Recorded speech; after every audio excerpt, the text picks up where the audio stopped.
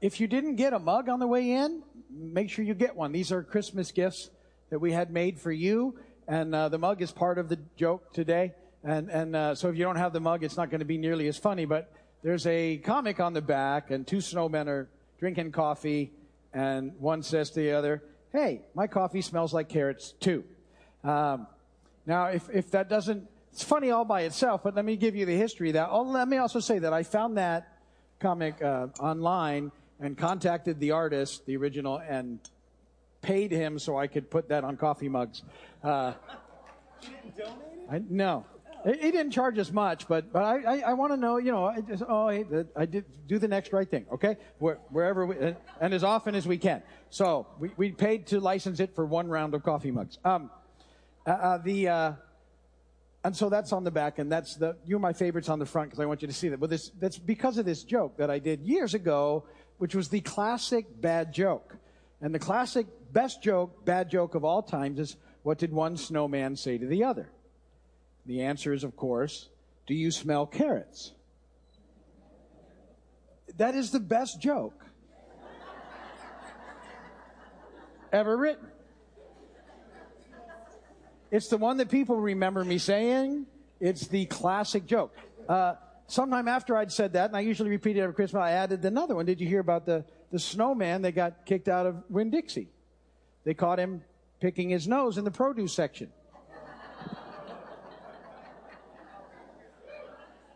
Picking his nose out. Obviously. Well, that's not so obvious. Picking his nose. Well, You got to explain to some people. which now makes sense. The comic, right? The cartoon. So that when I saw it, I was like, I got to have a coffee cup. I thought, might as well order an extra 1,000 while I'm doing it. So everybody gets one. So Merry Christmas, and when you drink coffee, you laugh. And then, Alice and I want to tell you, you guys are our favorite, okay? So I want you to remember that every time. All right.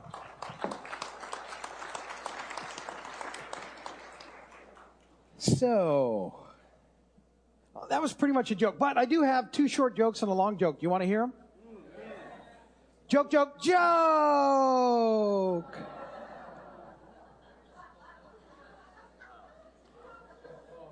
Explain it to your neighbor if you don't get it.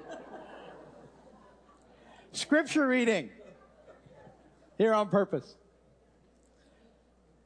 Isaiah 9, 6 and 7. For to us a child is born, to us a son is given, and the government will be on his shoulders, and he will be called Wonderful Counselor, Mighty God, Everlasting Father, Prince of Peace. Of the increase of his government and peace there will be no end. He will reign on David's throne and over his kingdom, establishing and upholding it with justice and righteousness from that time on and forever. The zeal of the Lord Almighty will accomplish this. Blessed be the word of the Lord. I love that. He's the Prince of Peace, and of the increase of his peace there will be no end. And we're to be experiencing this ever-increasing peace in our lives. And my hope for you this Christmas is that you enjoy this peace that Jesus came to inaugurate among God's people.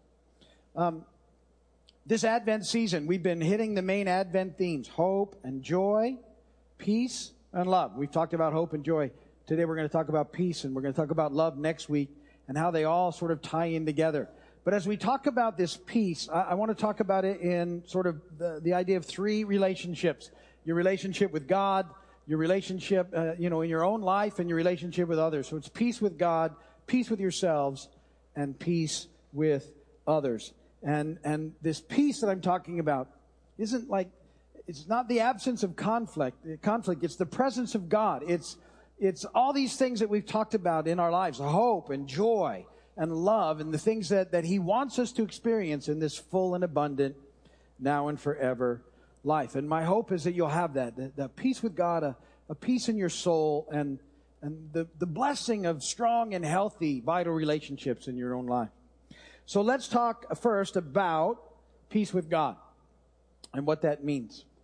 And really, this is sort of the basic need that we have in lives, is to be at peace with God. It's foundational to all this other peace that we're talking about. If we don't have this peace, if we're not at peace with God, any other experience of peace that we have would be superficial and temporary at best. So let's talk about what it means to be at peace with God. The Apostle Paul said this in Romans 5:1. Therefore, since we've been justified through faith, we have peace with God through our Lord Jesus Christ. We have peace with God through our Lord Jesus Christ because we've been justified through faith. And so we need to talk about what it means to be justified. Now, in this little series, this Advent series, I've said to you the main themes are hope and joy and peace and love. We've been talking about them. And last week when I talked about joy, in the middle of that thing, I began to talk about sanctification. And these concepts that I want to sort of bring out every now and again are so important. And as your pastor, these are things that I just want you to have a hold of in your Christian life. And so you'll hear me talk today about justification. And last week I talked about sanctification. And when we looked at hope, we were really talking about glorification. And you say, well, what do those words mean? They're fancy words that talk about hope, joy, peace, all of which are wrapped up in love, which is where salvation comes from. And these simple ideas, justification, sanctification, glorification, are all caught up in salvation. See, when we come to know Jesus as your Lord and Savior, and when you ask Him to be the Lord and Savior of your life, you're saved. And you're justified at that moment. I'm going to come back to that.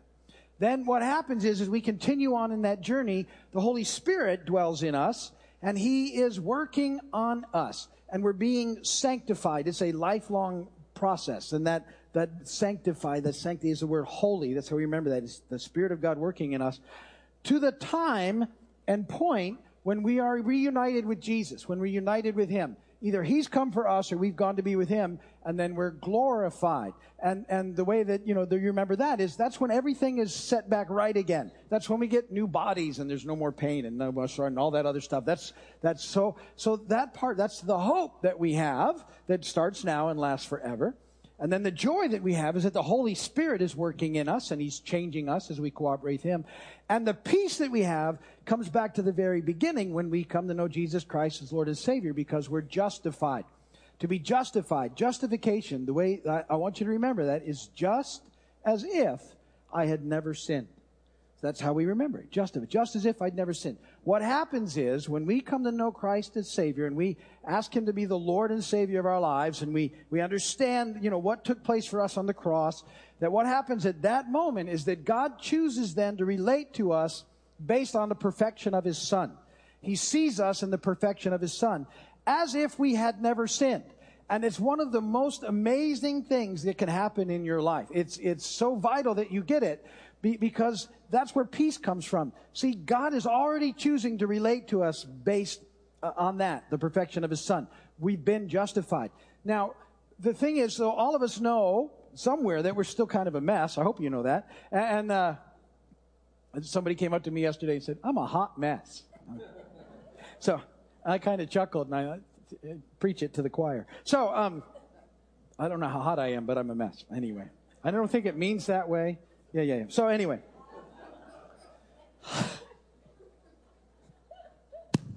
Now I'm distracted.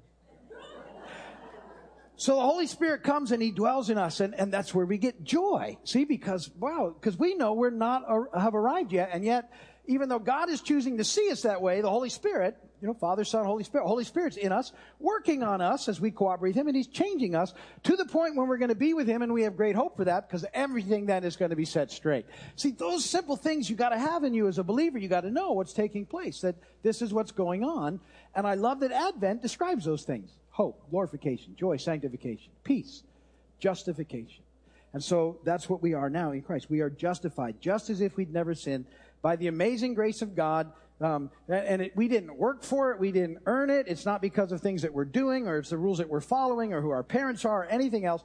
On faith, and because of what He has done, God chooses to see us now as believers in the perfection of His Son. So when we come to Christ, that's how God relates to us. Because of that, we're at peace with God.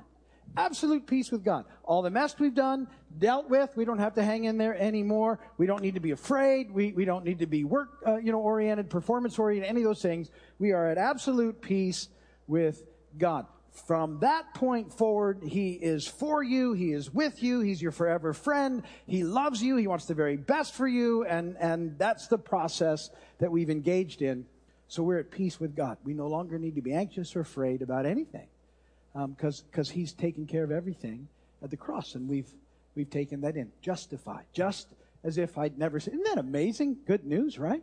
And these are the gifts of Advent that he's talking about. Those very things: hope, joy, peace, love. Here they are. Unwrap them, live in them, enjoy them. And peace is certainly one of those things, and something that I want you to rest in.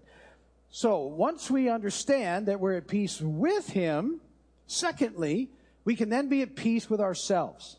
Because the peace that we have with Him, see, what that means is we get to tap into His peace. We should be experiencing His peace in our life. And so we don't need to live lives of worry or fear, because He doesn't. I promise you that He's not pacing the throne room going, oops, didn't see that coming.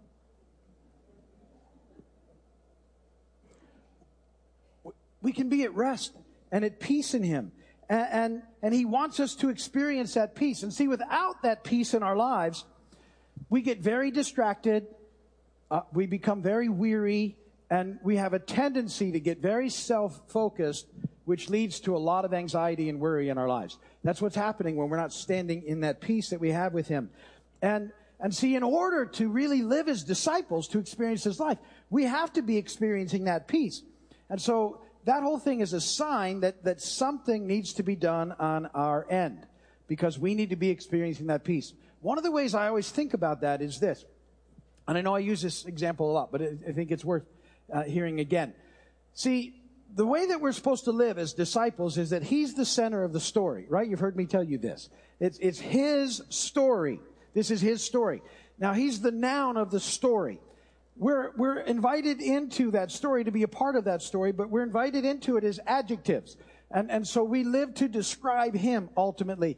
And that's where we experience life, when that's what the way it's working is. When we are not experiencing peace, we get sidetracked. We put ourselves at the center of the story. Well, you weren't designed to be there. And when you're the center of the story, everything takes on a whole other dynamic, and it's very distracting, and it's very worrisome, and we don't experience the life that we have. So there's some warning signs. Like, A, you should have peace in your heart. You should have an experienced peace in your heart. Because Jesus said this in John 14:27. Peace I leave with you, my peace I give you. I do not give you as the world gives. Do not let your hearts be troubled, and do not be afraid. So if you're troubled and fearful, if you have that thing, so many people have that thing that there's always thinking something bad's about to happen. Or, there's this weird feeling that they experience, and it's troubling. It's deep inside. When we're doing that, we're not experiencing His peace. Also, B, you should have peace in your mind. Isaiah said this in Isaiah 26, verses 3 and 4. You will keep in perfect peace him whose mind is steadfast, because he trusts in you. Trust in the Lord forever, for the Lord is the rock eternal. And so our mind should be at peace. And so if you find your heart's troubled and that your mind is doing that thing where it's kind of racing and spinning and doing that thing where you have you're projecting all of the possible outcomes of a scenario. Some of us are really good at that, right? Like most of us. We're really good at all these disaster endings. And you should be screenwriters. No. But if that's what's happening, it's a sign that that something is just off a step. And what that is you're not experiencing His peace. So what do? Well, see, peace is found in His presence. That's a little letter C. So this peace in our hearts and this peace in our minds is found as we live this life in His presence. We're focused on Him. We're connected to Him. And if we're not experiencing that peace, it usually means that we need to go and get our perspective sort of renewed again. We need to reconnect with God. We need to get into His presence. Sometimes, though, when that's the situation, rather than pressing into His presence, what we do is we sort of go to other things for comfort, because it seems easier, it seems quicker, it seems like we might have more control of that. And so we sometimes turn to things that aren't very good for us to try and find some quick relief to the disease, the dis-ease that we're feeling in our lives. And so we turn to other things. And I got to tell you, in the course of my life, I've tried turning to lots of things besides God for comfort. They never work. they fleeting at best, but they don't work because we find life in Him. Why is it so hard then sometimes to press in the way we're called to? Well, because that's the spiritual battle part that we experience in this life. See, we have a very real enemy. Guess what he does not want you to experience? Hope, joy, peace, love. He doesn't want you to experience any of those things. And so he's trying desperately to steal that away from you. Remember, he's exposed. The enemy has come to steal, kill, and destroy. Jesus said, but I have come that you might have life and have it to the full. And so we know the enemy's plan is to steal these things from us. How does he do it? He tries to keep us beat up with guilt and shame all the time, and to sort of toss these little temptations and distractions our way. But if we know that we're justified and that God is relating to us based on the perfection of His Son, not on our own poor performance, hallelujah, guilt and shame don't have the same impact, because we get, I know I've done all those things, enemy, but God sees me as right with Him, and the Holy Spirit's dwelling in me now, and I'm a work in progress, and I'm yielding to that, and so your guilt and your shame, you don't work with me. And when he tries to sort of toss something at you to get you, moving in a way that you shouldn't for the comfort of God, this is what I think too when I catch on to that. I go, you know what? I have had you steal all the life away from me that I want you to steal. I don't want you to take another moment. And so even though sometimes it's the hard thing, I'm going to step in and I'm going to stand in. I'm going to press back into the presence of God, because that's where life is. So that's the spiritual part of this battle. You go, I'm not falling for any of that. I'm going to press in to experience the presence of God so I can once again get that peace and experience that peace in my life. The Apostle Paul said this, Philippians 4:7. This is in the Message paraphrase. I like this. Before you know it, when you step back in, a sense of God's wholeness, everything coming together for good, will come and settle you down. It's wonderful what happens when Christ displaces worry at the center of your life. Isn't that good? Isn't that a great verse? So that's how He wants us to be experienced. So do that this Christmas. Take your anxieties to God. Tell Him all about Him. Ask Him to help you, to protect you, to restore your peace. And then what happens is He can use you to make peace. And so let's just quickly talk about our relationship with others, being at peace with others. Point number 3. Now, this is a little tricky because of the dynamics of relationship. It's more than just you in relationship. So I love what Paul says. He says this in Romans 12:18. If it is possible, as far as it depends on you, live at peace with everyone. I like that. Because just sometimes some people just won't, it's just not going to happen. But it needs to be not your part. It needs to be, their part that's not happening. And I bring that up at Christmas because at Christmas, oftentimes, it's a wonderful thing that families get together. Sometimes. And sometimes it's difficult at Christmas. And, because every family's got one or two of those people. And, in your family, it could be you. I don't know. You might be the one they're all talking about. Oh, my gosh, it's Christmas. But here's what we do. We have to do as much as we can. We want to be a peacemaker. We want to, live in a way that peace is possible in our relationships. And one of the things I think we do in Ephesians 4:31-32, get rid of all bitterness, rage, anger, brawling, and slander, along with every form of malice. I read that last sermon, last message, and all of a sudden I had this picture of sitting around a Christmas table and all that going on at once at the meal. In ugly sweaters. And I thought, we don't want that. Here's what we want. Be kind and compassionate to one another, forgiving each other, just as in Christ God forgave you. So here's what we do, just quickly. Whenever I talk about forgiveness, quick caveat. So, see, we can be forgiving because we understand how much we've been forgiven, because we have God relating to us now based on the perfection of His Son, not on our own mess. All right? So, because of that, we're to be forgiving others. When you forgive, so here's where, when I talk about forgiving people, some people go, no, I can forgive almost everyone, but never so-and-so. I can't forgive so-and-so. So I want to quickly say why you need to forgive so-and-so. And I get that sometimes people have done horrific things. So to forgive someone doesn't mean that you say, hey, it's okay, it's no big deal, it never, it didn't ever happen, I'm just going to forget all about it, it's not, not a problem, I'm just going to let you come right back and hurt me all over again. That's not forgiveness. Forgiveness is saying to God, listen, God, this thing happened, I'm going to give this whole situation to you, this person and everything else, I'm going to let you deal with it. I don't want to sit here and try and be the judge of it anymore, because it's just making me bitter and horrible, and it's stealing life from me. And sometimes we think that if we withhold forgiveness from someone, we're sort of getting back at them, and all it's doing is killing us. People that have hurt you badly usually don't care, unless they're willing to repent. That's where things begin to change. So when you forgive someone, you give them over to the Lord, you're doing all that. I'm talking about really big stuff now, right? Not little stuff, but really big stuff. And at that point, lovingly, you throw a boundary in place that says, I forgive you, but I'm not going to set myself right back up to be hurt that same way again, or have anybody else in my family hurt that way again. The only way that this is going to change, and the dynamics might change, is that you really want a restored relationship, and you're really willing to demonstrate repentance, which is actual change over time. And then we can rebuild trust. And then all things are possible, and those things happen all the time. But sometimes they're not. And repentance is not someone saying to you, hey, I thought you were going to forgive me. That's a kind of a clue that there's an issue, all right? So we need to be genuine in both those areas of relationship. But we do extend forgiveness. And if you haven't, let go of those people that you're hanging on to. You're going to be at peace then in your soul if you'll do it. And trust that God will deal with them, and you throw up a boundary until you know that people are changing and they're safe.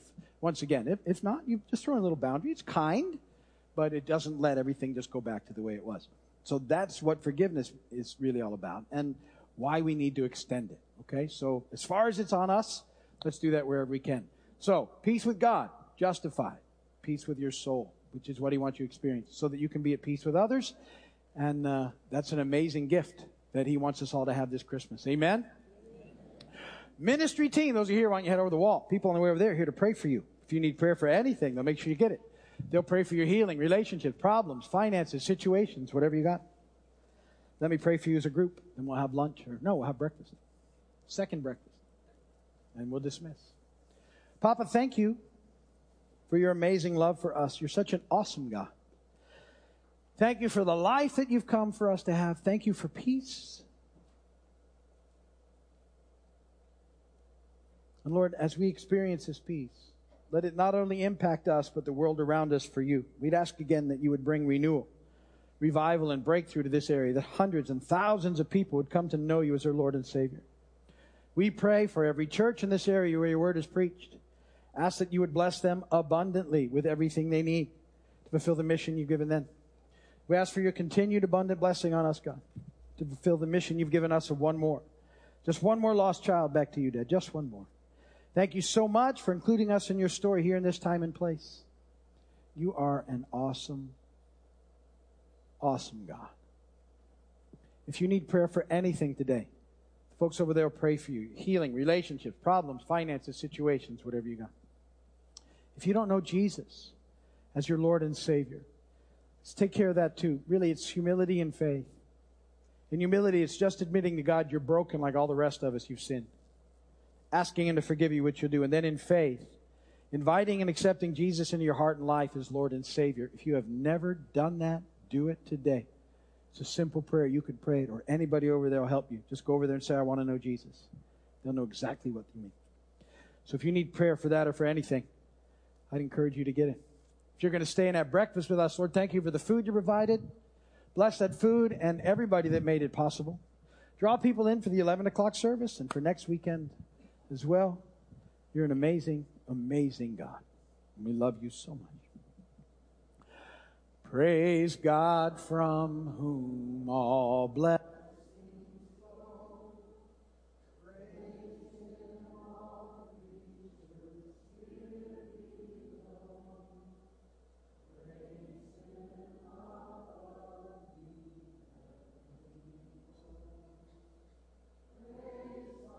the praise Father, Son, and Holy